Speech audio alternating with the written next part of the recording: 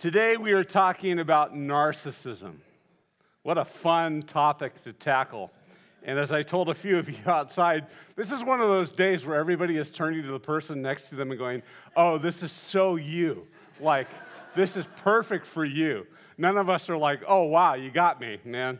But I discovered some amazing things this week about narcissism. I've been loving this book that the staff has been reading called The Other Half of Church, some very enlightening things. And just by way of review, we so far have talked about 4 keys to transformation in our spiritual life, in our spiritual formation. One of those is joy.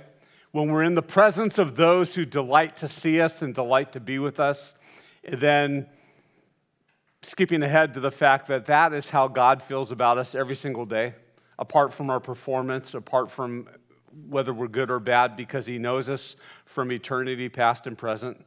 Our failures, our sin does not disappoint God. It does not surprise Him. He is constantly delighted by our presence and to see us, and how that has a transforming effect upon us.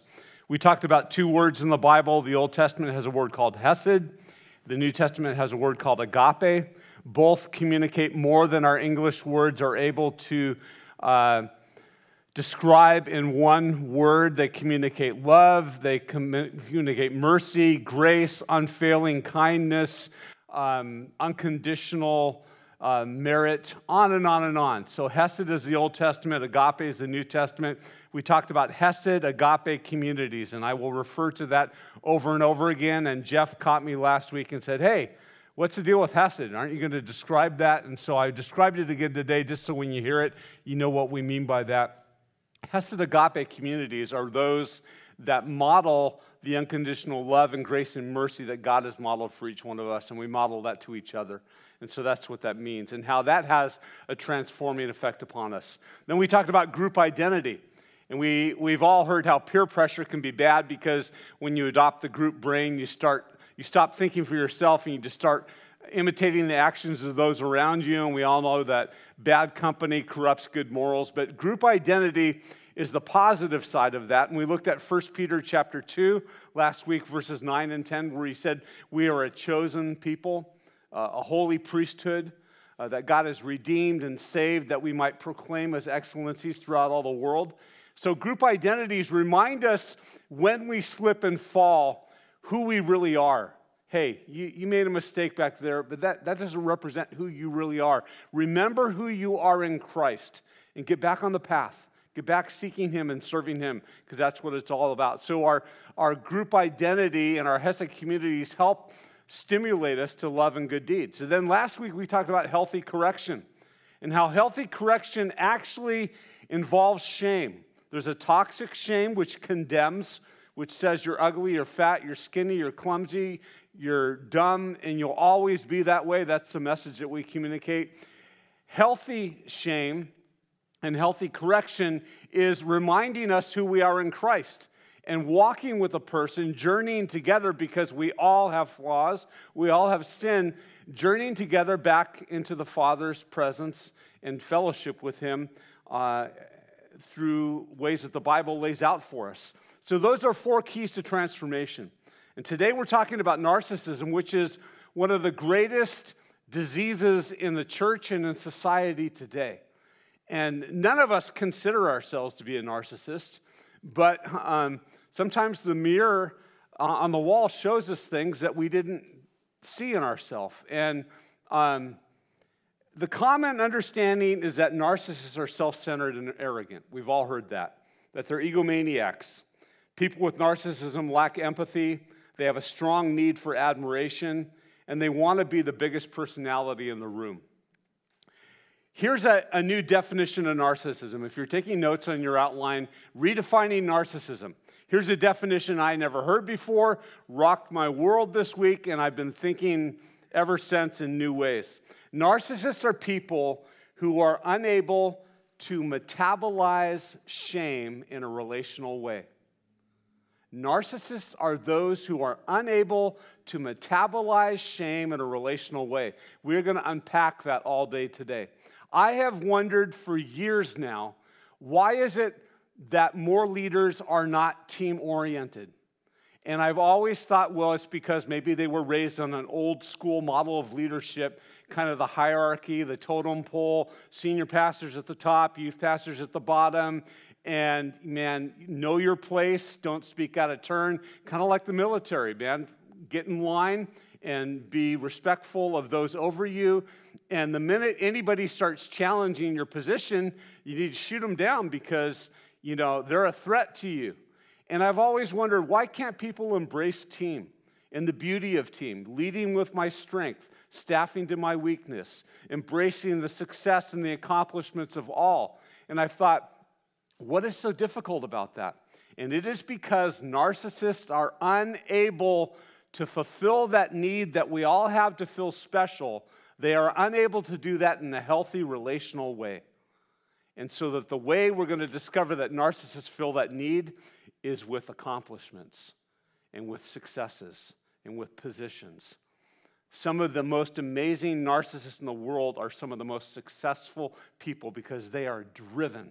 They are driven to perform because that's how they get their validation. And the thing I discovered about myself this week is that I have never considered myself a narcissist because I grew up painfully shy. The last thing I wanted to be was a pastor. The last thing I wanted to do was stand in front of people and talk. I'd rather have a gun to my head. I was not the person that wanted to be noticed in the room and wanted to be the biggest personality in the room. I was happy talking to a few people in the back and people not even knowing I was there. So I never considered myself a narcissist because I'm not an egomaniac. I'm not somebody that wants attention, needs attention. But here's the thing I discovered about myself. I discovered that I have definitely, I'm going to own it, definitely exhibited a lot of narcissistic characteristics over my years because of my inability to handle shame in a healthy way. I love that definition. I would go out on a limb to say that all sin, all dysfunction is the inability to handle shame properly. Think about it. Every single dysfunction, every single addiction, every single thing that's wrong in this world is because of an inability to handle shame in a healthy way. And so oftentimes we are addressing symptoms rather than the core issue. And today we're going to talk about the core issue, which is shame. Narcissism at its heart is a shame disease. And we're going to unpack that today. In a healthy case, shame gets digested through relational attachments. Like I said, through our Hesed Agape community. Our community helps us metabolize or absorb, if you will, the shame of our flaws. And when all of us are being vulnerable about our flaws and helping each other to address our flaws through healthy correction, then none of us really stands out as particularly flawed because we're all flawed. And so that's how we metabolize and absorb shame together, because we admit we are all sinners in need of God's grace. We are all those with imperfections. Rather than going through life trying to hold this air of perfection and I've got it all together, and the minute people find out that I'm flawed and sinful and horrible, then my world falls apart because I believe that people only love me for the image that I project. That leads to stress. That leads to being neurotic and craziness. Most of the behavior that we see listed in popular and psychological explanations of narcissism is driven by the anti-shame strategies that narcissists try to employ. And as I said, these strategies aren't the disease itself, they're merely the symptoms. Let me give you some signs of narcissism. On your outline, there's going to be three main things that we talk about. We're not there yet. So just, if you're taking notes, these are just some general signs of narcissism. General signs of narcissism is a lack of concern when causing pain in others. Narcissists have very little concern when they cause pain in others. Narcissists exhibit an us versus them mentality. You're either for them or against them. You're either a friend or an enemy. There's no in between. The creation of narratives that support the leader or the narcissist's view of reality. This is reality. If you don't see it like this, then you're in a fairyland and you're off the page. Harsh or abrupt firings of subordinates with little explanation or communication. So oftentimes we see leaders and people just get fired and there's hardly any explanation, any communication of why that happened. A culture where submissive obedience to the leader is more important than character and maturity. I don't really care about your maturity, your character. It's of utmost importance that you just do what I say and that you fall in line. Churches where the image and personality of the leader is inflated and projected to a size that overshadows Christ. Ouch. A leader who gets away with all sorts of behaviors that would result in the immediate firing of a subordinate. But the leader gets away with it because what would we do without them? What would happen to the church if they weren't here? Particularly in the personality-driven ministries. A leader who will turn another person from friend to excluded in an instant, in a heartbeat.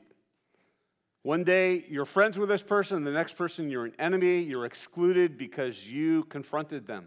You wronged them. You communicated something that says, I'm not on your side. And so you were blacklisted quickly. And lastly, a leader who has the ability to cut off a friendship and move on to other friends while feeling very little pain. And we've all been there. I went through this recently with some people where it was just, years and years and years of friendship, and all of a sudden they've moved on to other people, and it's like I'm not even a ripple in the water. Tough. Since narcissists don't know how to deal with shame in a relational way, they create complex strategies to avoid it at all costs.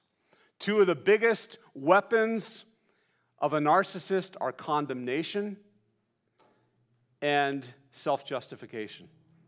Condemnation meaning just like shutting other people down by shaming them, toxic shame, or self-justification. Self-justification, I love this definition, is a weakness that masquerades as a strength. Self-justification is a weakness that masquerades as a strength. Some examples of self-justification.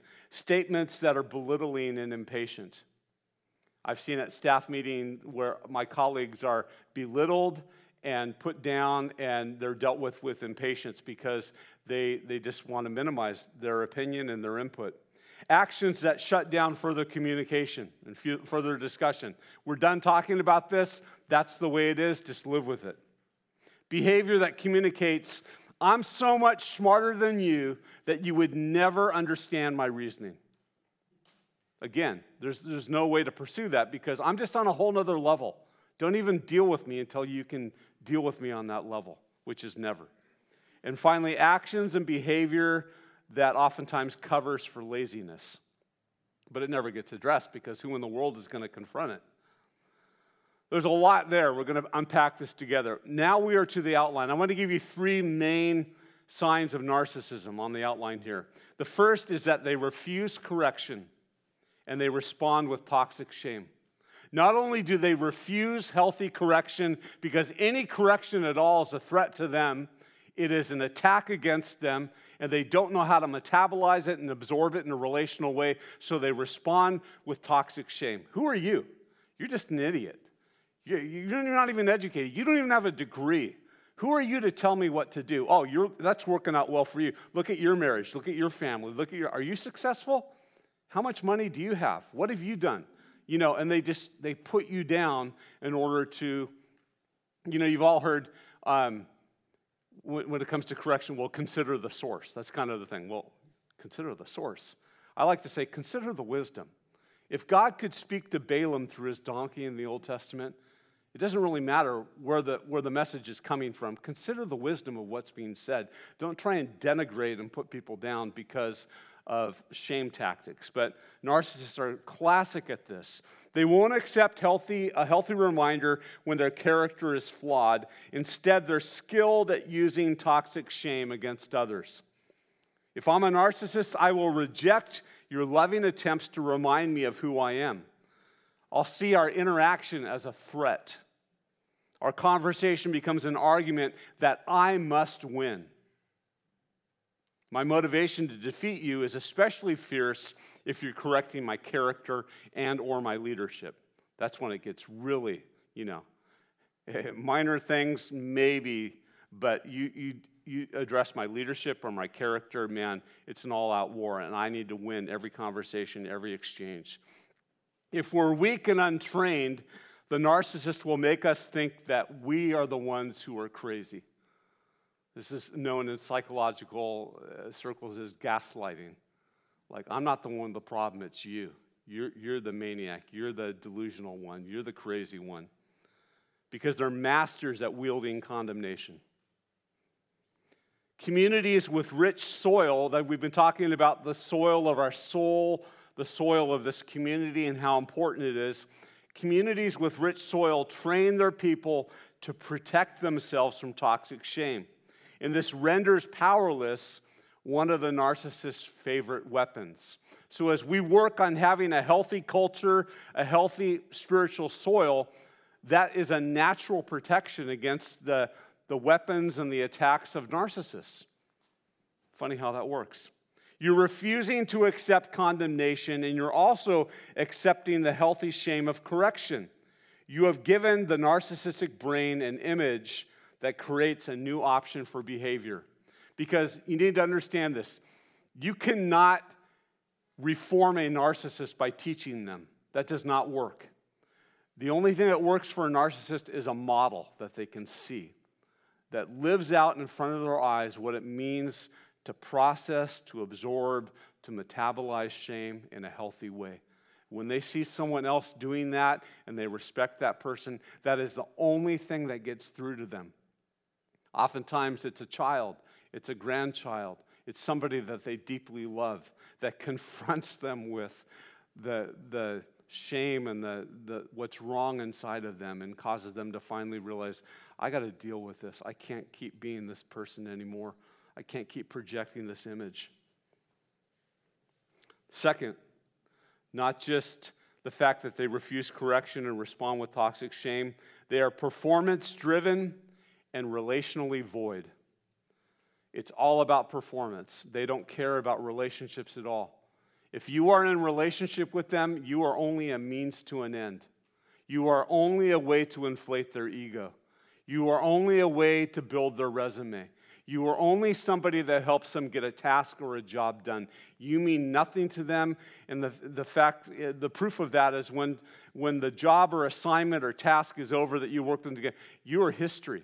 You are forgotten. There is no ongoing relationship because they are performance-driven. They don't know how to have healthy relationships. All of their relationships with others are extremely shallow, extremely shallow. An inability to metabolize shame inflates a person's need to be special. So when we can't deal with shame in a healthy way, we have a heightened need to feel special. All of us want to feel special. All of us want to be noticed. All of us want to be affirmed in our gifts and abilities and the things that we believe are the core of who we are. But when we can't deal with shame in a heightened way, we have an abnormal, heightened craving to feel special. And that's what makes narcissists seem like egomaniacs. Gosh, it's all about them. They just can't get enough. Always has to be. Every story, like they keep interrupting people to shift the conversation to them and their accomplishments and their achievements and their family and their business. And gosh, will it ever stop? They have a heightened need to feel special. And since narcissists aren't relationally wired and able to satisfy this need through healthy relationships, they rely upon accomplishments, position, and attractiveness. Attractiveness. And what happens when you start aging and you cease to be that pretty little thing or that masculine model of just, masculinity, whatever, that you used to be, When you lose your beauty, when you're not the fairest in the land anymore, what happens? Well, then you are the CEO or the owner of the business that nobody can compare with, and a lot of other things that have to do with accomplishments and position and attractiveness. Narcissists are driven to perform and succeed, and sometimes even Christian ministry is the vehicle. There are very many pastors that are complete narcissists because that position and that role and that title fulfills that need in them that they're not able to fulfill and satisfy in a healthy relational way. But they burn through staff and they burn through people because at the end of the day, it's not about exalting Christ and expanding his kingdom. It's about furthering their ego and making them feel special. And the sad thing is that's a black hole of need that will never be filled, because the only one that can fill that for any one of us is Christ. It's never enough money. It's never enough accomplishments. It's never enough success. They use self-justification to defeat anyone who may seem to threaten their sense of being special. And please understand again, narcissists see everybody in only two categories: whether you make them feel special or whether you're a threat to them. There's no other category. You either make them feel special or you're a threat to them. I can think of a lot of politicians right now that are just flaming narcissists by that definition, and it comes out in every interaction. Narcissistic leaders love a good cause, and their cause may be wonderful and it may be important, but results become more important than relationships. If anyone gets in the way of the great cause, they get sacrificed on the altar of the leader's vision. These bold leaders get results, and when they don't get results, they create a narrative that lays the fault at someone else's feet. Narcissists are great at using others' weaknesses against them while keeping their own character insulated and untouchable. They're masters at keeping themselves protected, untouchable, insulated, and preying upon, it's a predatory level here when it gets to extreme narcissism, using other people's weaknesses against them and making them always the reason for any lack of success, any victory. Well, the third thing is that narcissists exploit the weaknesses of others. We've already kind of danced around that. They exploit the weaknesses of others. God designed a complex network of neurological circuits to work together in our brain to help us stay relationally connected and attuned with one another. When we're healthy, they're all firing and working wonderfully. But think of a circuit breaker. You know, we used to live in a farmhouse in Walnut Creek up in the Bay Area that had the old porcelain ball and tube. You know, you couldn't use the microwave and another appliance, a hairdryer, at the same time, or everything would blow and possibly cause a fire. And you go down in the basement, you see all these wires that are taped together, and you're thinking, oh my gosh, we're going to just light up and be history. But think of this network like a circuit breaker. In emotionally intense situations, our emotional breaker pops, it snaps, and we're done. Our relational circuits dim, or they go off entirely, and suddenly we have difficulty feeling our connections to those around us. Relationships are no longer our first priority. We're focused on stopping pain and solving problems. We're no longer processing life through the lens of relationships. It's like, get away from me, leave me alone. I just need to figure this out. I need some space, and we are just done relationally. That ceases to be an option for us. And during times like this, we lose not only our connection with others, but especially with God. It's just us at that point. And all of us get to points where our relational circuits are shut down and we want people and problems to go away. We've all been there. And in times like this, we can argue aggressively and we can become quick to judge. But narcissists take it to a whole nother level. Because they have little or no relational attachments, they prey upon the weaknesses of others.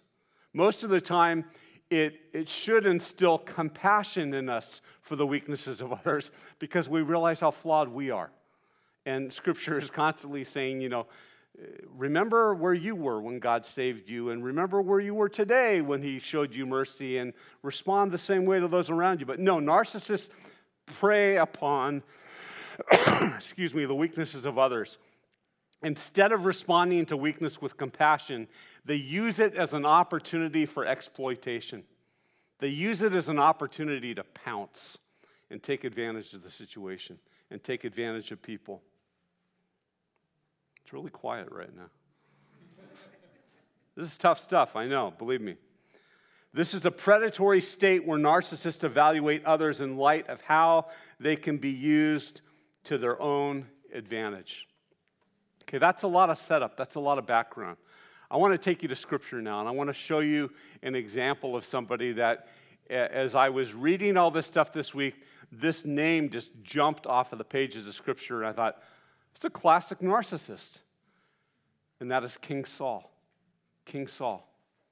So we all know the story of when King Saul made the sacrifice prematurely when he was getting ready for battle instead of waiting on Samuel. And what did Saul do? He justified it. Well, you didn't come, and they were getting restless and this. And so he blamed everything on the prophet Samuel, and he refused healthy correction. But that's not even the example I want to use. I want to kind of walk you through very quickly, very top line. We're not going to do the reading. I'm going to summarize for you, and you can read this in your small groups or in your personal study, and you can pull out even more nuggets. But I want to walk you through some of the chapters in 1 Samuel. The story of David and Saul's relationship is kind of chronicled from 1 Samuel 16 all the way through the end of 1 Samuel, which is chapter 31. In 1 Samuel 16, David is a shepherd boy who's out in the field, who's completely overlooked by Samuel and even by Jesse, his father, when Samuel is praying over and deciding who is the next king of Israel that I'm going to anoint. And he gets to the end of all the sons, and after going, this is surely the one, because he's tall and he's a warrior in battle, and this guy, and then he goes, don't you have any other son? Well, yeah, David, but he's just a little shepherd boy out in the field. Bring him here. And so Jesse brings him there, and Samuel goes, this is a guy. God is telling me this is a guy. For God does not look at the outward appearance. He looks at the heart. And so David is anointed as the next king of Israel in chapter 16 of 1 Samuel. Not long after that, he is sent to the palace because Saul is having those horrible afflictions where an evil spirit comes upon him and he can't get any peace. And so David goes and plays the harp for him and becomes his armor bearer. So here's the next king of Israel that's anointed to be, and he's going to play the harp for the king and to help him with his terror.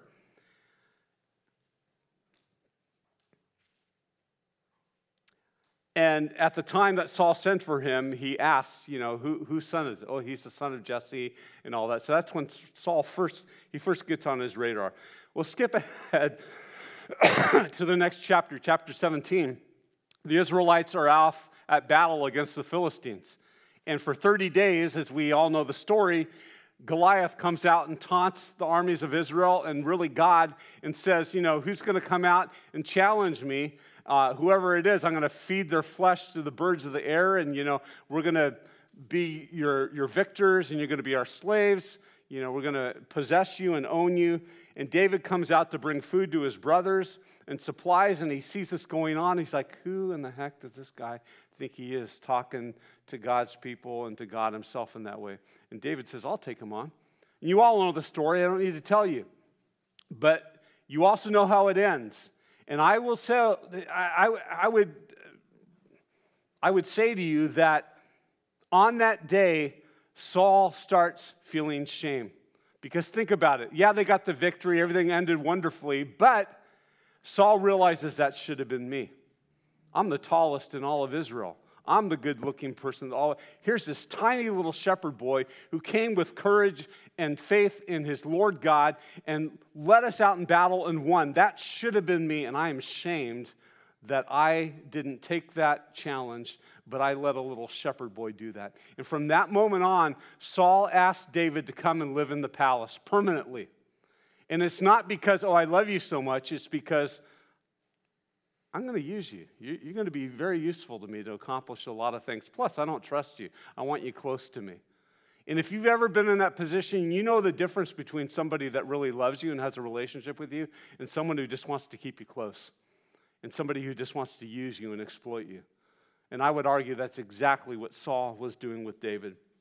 Chapter 18, Jonathan, Saul's son, his soul is knit to David's.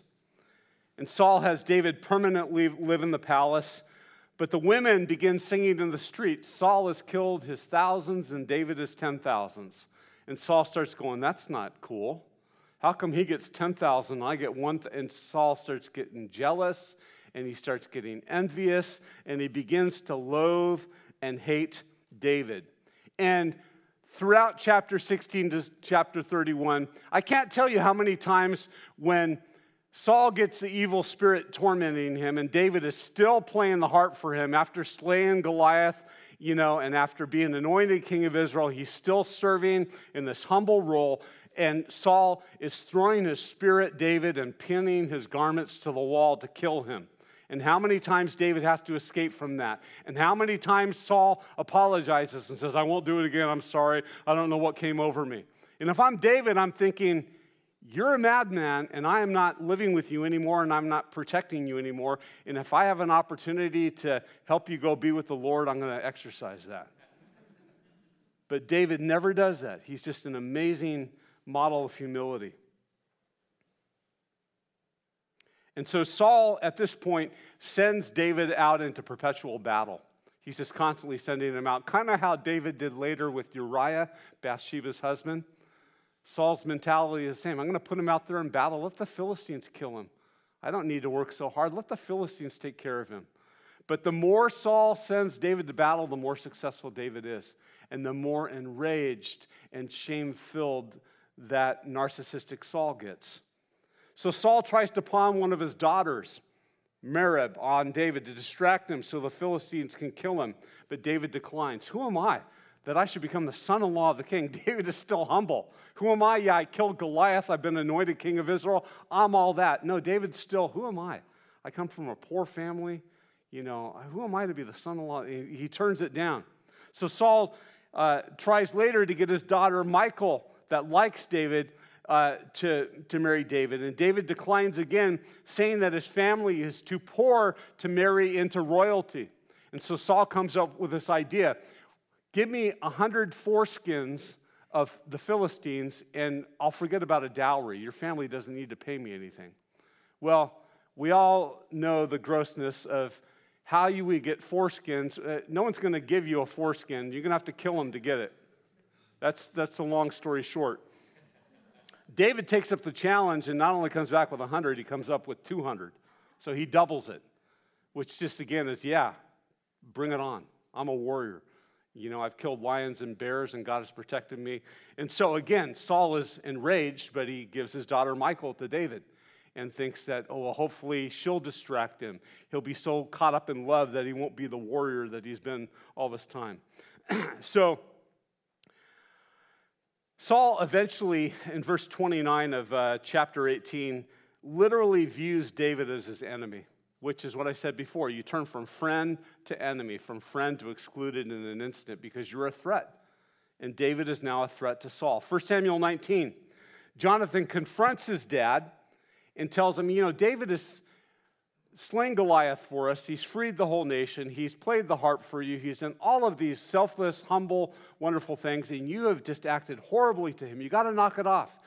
Yeah, I know. I'm sorry. I'll stop, And yet he keeps on doing it.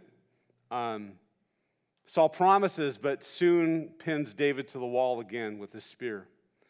And then David at this point is fleeing. I can't live in the palace because he definitely wants to kill me. He's tried numerous times, and only by the grace of God have I escaped. And so David goes off and lives with his wife on his own, and Saul starts stalking him where he lives and looking for an opportunity to kill him, and says to his servants one day, I want you to bring him back so we can just kill him.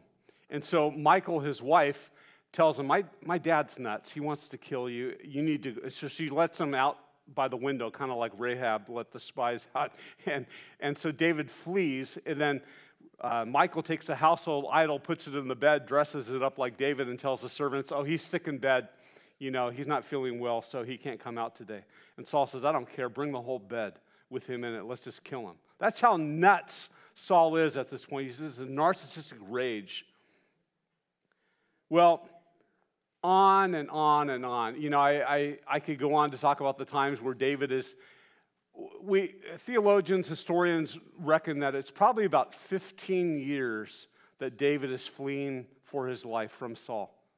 He's been anointed the next king of Israel, but he's running for his life, hiding in caves, acting like a madman in foreign country and drooling on himself and spitting so that he'll be overlooked, doing all this crazy stuff. And inside he's thinking, I'm the next king. I'm the one who killed Goliath. I'm the warrior. I'm all of these things. And numerous times God gave Saul into David's hand, and David goes into a cave and Saul's sleeping, and David's servants are like, kill him, now's your chance. And David's like, who am I to kill the Lord's anointed? And so he'll rip off a piece of Saul's clothing and later on from a distance show it to Saul. Look, I was this close. I took this from your garment. I could have killed you, but I didn't because I respect you. Would you please lay off now? And Saul doesn't. So Saul is the perfect example of a narcissist gone nuts. It's all about him. Egomaniac. And we think, well, he's just, classically we think about everything. We think about arrogance. But the issue is he can't process shame relationally. And so he's trying to achieve. He's trying to accomplish. He's trying to be all that. And David keeps upping him and doing better than him. And so it's driving him to madness. Unfortunately, the narcissistic I must win strategy can also spill over into the Christian community, which explains why we see narcissistic behavior in leaders of organizations and churches, because they manage shame by winning instead of metabolizing shame through Hesed relationships. That's why we see narcissistic tendencies in a lot of CEOs, a lot of head pastors, a lot of lead elders, a lot of hidden influencers. Examples of narcissistic character are on display in rubber stamp boards, where a board is just kind of there to rubber stamp the leader's vision and not to challenge them and hold them accountable. Personality-driven organizations and organizations with very poor financial accountability. All of these are signs that are covering for a narcissist or a narcissistic leader. When a Christian community has low joy, weak Hesed, poorly developed group identity, all of the things that lead to transformation and safeguard us, the culture is vulnerable for narcissism to spread. That's why, as we focus on these healthy agents of transformations, we protect ourselves against narcissism and every other disease within the church and the world at large. Without strong attachments and relational skills, narcissism flourishes, especially in leadership. Giftedness, ministry success, and bold leadership may look good on the surface, but the inner motivation has been detached from relationships. That's the problem. They talk about discipleship to prove that they're serious about obeying Jesus, but they rarely, if ever, do anything about it. The actual hard work of discipleship is neglected. So there's all the rhetoric, there's very little action. There's all the posturing, but there's very little follow-through. A narcissist may accept correction on a peripheral issue from time to time to be able to say, look, I'm humble, I can take correction, but it's on stuff that doesn't really matter, not on core character issues, especially their leadership. And when they are confronted, they will make everything a peripheral issue rather than a core issue. Here's the problem. We choose narcissists as our leaders because we view that as a strength. Like, they get the job done. They're so confident. Think of how many politicians we've chosen because of that. They're so good at justifying themselves. They're so good at having all the answers and sounding right. People who have not been trained to spot self-justification misjudge it as confident leadership rather than a weakness masquerading as a strength. I want to close with some thoughts about how do we diffuse narcissism? How do we battle against narcissism? I would argue, and this book that we've been reading argues, that loving narcissists means to confront them. Healthy correction. You don't give a narcissist a free pass and just say, well, that's the way they are. They're always going to be. Let's just leave them alone, and hopefully they'll do minimal damage. No. You lovingly confront and address a narcissism. You don't allow them to stay stuck in destructive behavior. But here's how you do it. Number one, you don't do it alone. You do it with a community of mature leaders. Secondly, you reject their condemnation. You don't believe the lies. They will respond with condemnation, with toxic shame. You don't buy it, you don't believe it, you reject it. Thirdly, remind yourself of your identity in Christ, and you let your Hesed Agape community remind you of your group identity, who you are in Christ, not who you are according to the narcissist's portrayal of you. Next, you remain humble. Humility is always a great posture, and people receive things best when we have an attitude of humility rather than that of superiority. We resist the urge to prove that we're right, and we always keep a high level of compassion, because our goal in every conversation, every interaction is discipleship. It's not a one-time correction. We want a relationship where we can have discipleship over the long term. If you find that you're a narcissist, one of the best paths out is by sharing emotional pain with others and praying for them. One of the best ways to change your heart is to enter into the pain and empathize with the sorrows and the pain of others and pray for them and get the attention off of yourself. And also seek out a model or an image of somebody that metabolizes and absorbs shame in a healthy way, because you're going to learn more through their example and model and that image than you are through 1,000 sermons. We're almost done here. Healthy soil is crucial, as we're finding out, not just for character formation, but also to protect us from deadly diseases like narcissism. If our community is deeply bonded in joyful love, narcissistic trickery and ploys will have no power to separate us.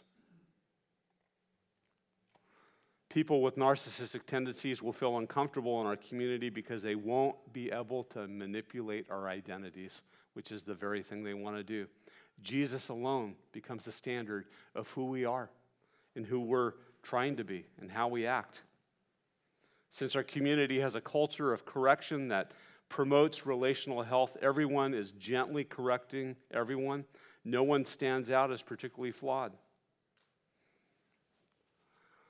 I like what the author says here. This is a quote. Seeing narcissism through the eyes of Scripture and brain science helps us feel compassion for narcissists. They're caught in a great weakness and they don't realize it. When we show them Hesed, Agape community, Christ-like group identity, they can learn how shame can improve their character. As they metabolize shame relationally, they can eradicate self-justifying behavior and address the things that need to change. Finally, I'll say this. Sometimes it is absolutely necessary to remove a narcissist from a position, from a job, because of the damage that they're doing. And at the end of the day, their soul is more important than that job, than that position, than anything else. And sometimes that's what we have to do in loving a narcissist, is just get them out. I'm going to invite the team back up right now. And there's no easy way to wrap up today and put a bow on it and leave us all with a smile. But here's what I'm going to say. I was going in a different direction next week, but God gave me a whole sermon this morning. I've never had that happen in my life. I was almost tempted to preach that sermon today, but I thought, no, that's not fair to Brittany and the team that prepared songs around this theme. And then I realized that God had given me the sermon for next week because it follows up so beautifully. And that is, what does it mean for us to go out and draw people out of shame? That's the next step. And it's more than just lovingly correcting people. What does it mean to go and find people where they're at in their shame and draw them out? That's where we're going next week. So stay tuned. Father God, thank you for today. Thank you for a brutal message that convicts every single one of us, because all of us have exhibited tendencies and characteristics of this at one time or another. For some of us, it has defined us and been our singular identity. And it is brutally hard to hear your truth. But God, I thank you that there's a way out of this. There's a way to healthy relationships. There's a way to healing. There's a way to